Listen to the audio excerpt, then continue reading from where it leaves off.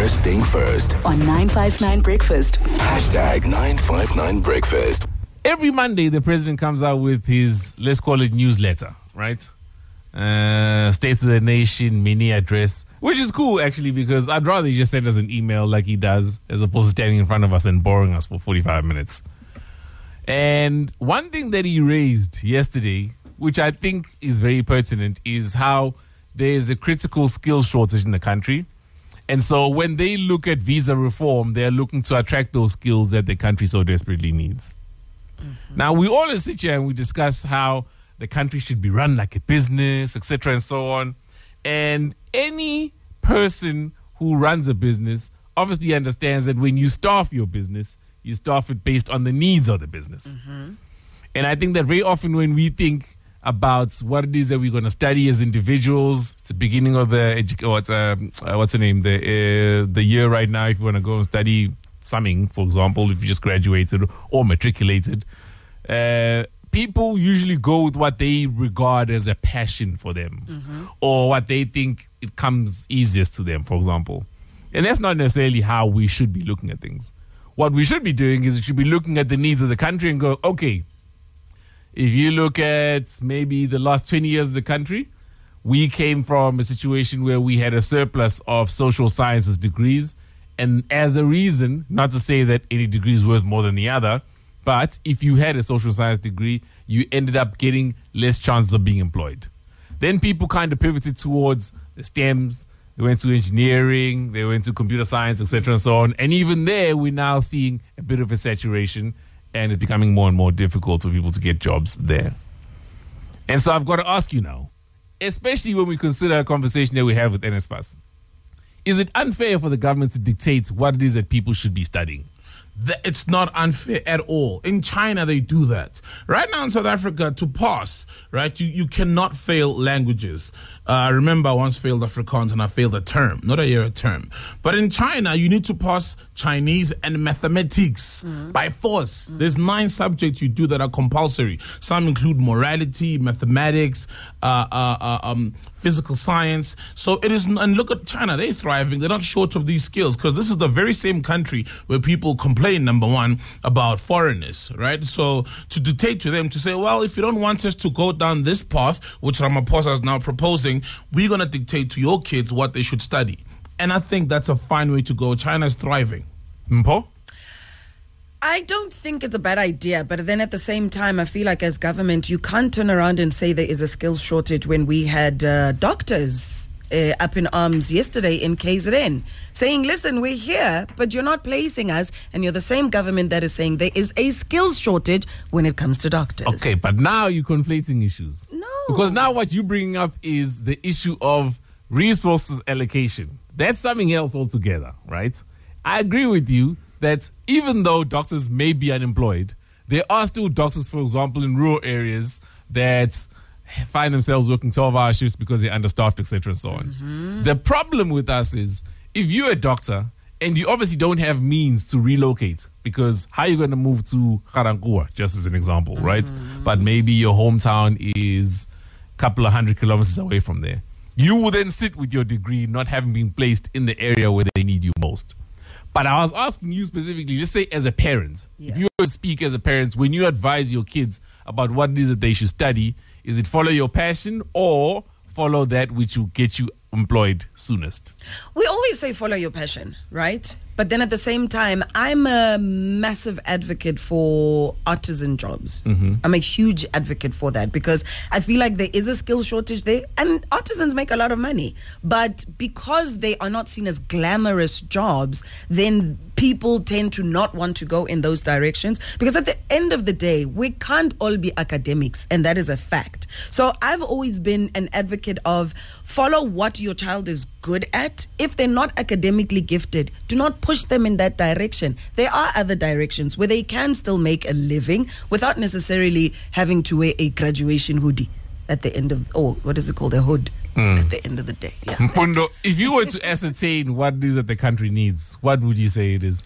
I would say we need more artisanal skills. Government has been pushing for that for the longest time. They've started to almost discourage parents from encouraging children to go and study your BA degrees. So they have been saying that is what we need as a country right now. And I'm all for it. I agree with Mpho and Saul that government does at a certain point need to dictate or nudge us in the right direction for our economy. And right now it is artisanal work, and many parents do need to do away with the whole degree concept. You can become a boiler maker, you can become a machine operator, you can become a plumber, you can even employ a few people in that particular line of work. Now, that's a fair point, but what if I were to tell you that the reason why there's now a shortage of artisanal skills is because of the Mbeki administration? That when they came in, they started placing less and less emphasis on TVET colleges, less and less funding as well. Hundreds of millions were funneled out of there towards university degrees, and that's why now we're seeing what we're seeing. But it's because he's an academic. Yeah, but fair enough. Then the era now, this particular era, necessitates that they start funding the TVET colleges again. But even in that newsletter, he said something very important. He was celebrating the fact that we're now going to have a visa regime that's more agile. Because you've got multinationals that want to come here, but then at times you find these companies want to bring in their own foreign staff. But it becomes so difficult, and you've got to allow them to say there's strategic posts where they would want to place their own people that they're coming with, and then it's more of a short to medium term solution. They will do a skills transfer and eventually leave. You'll have those directors and everybody leaving, and then South Africans will be the ones that manage. So here, that's what they wanted to celebrate. So let us know what your thoughts are. Do you feel like that can be achieved? I mean, again, I'm thinking of Huawei, for example. I think about a year and a half ago, they were slapped with the fine because majority of their employees ended up being foreign nationals, specifically from Asia. Now, that may have been the case, but if you look at how advanced Huawei technology is, and then you look at the availability of technicians who could match that advancement,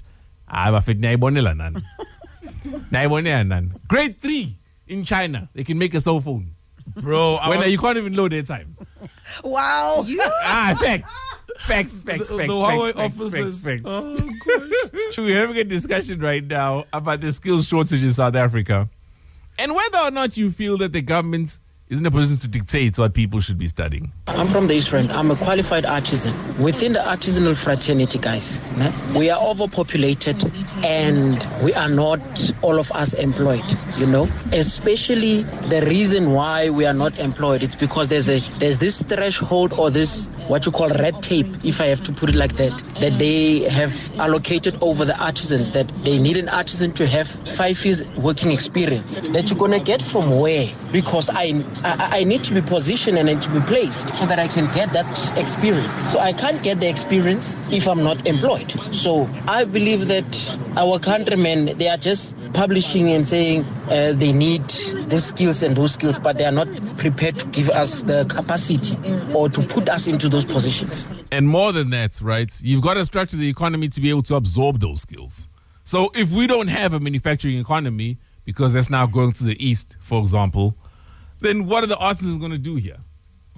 All you're going to do is you're going to automate, because the people that do set up shop are going to realize, look, I can achieve just as much productivity using machinery than I can using people. Spray painters, for example, used to be people. Now, all machines. Fitters and turners are going to be next. I believe the government should, where it should start, the government should just scrape out maths literacy in schools. I think so move.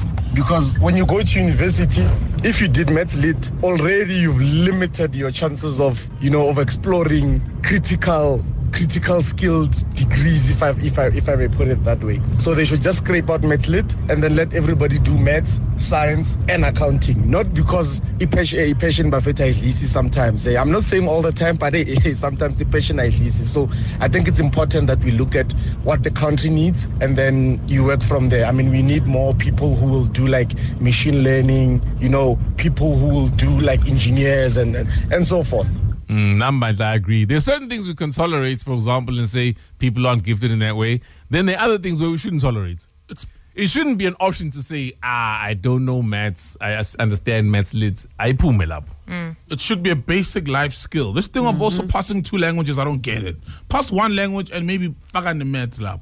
Mara enye into futhi ukuthi nawo lama company emeweza la South Africa azange decide today ukuthi ayeza. It takes time ukuthi acabange ukuthi they are coming to South Africa. Then they must also provide skills. They should not come here to do business only. So they should provide skills training in advance so that even if when they leave South Africa, actually they leaving us with skills. For instance, like mining. Mining, they just come and mine. The only thing that you know when is to drill for 50 years when they eat drilling only. They don't put you in different departments so that you can have a specific knowledge, various normal abroad. Company now. Well, again, you see, you placing your expectations in the wrong people. Companies are not here to develop any skills. Companies are driven by profit making. That's all they want. These are capitalists through and through. If anything, if they could get there with their own skills and then just mine whatever it is that they're mining from whatever region and leave, that's what they'll do. I'm not saying that's right, but I'm saying that's how it is. Now, the onus is on the government to hold those companies and corporates accountable and to ensure that legislation prevents that from happening.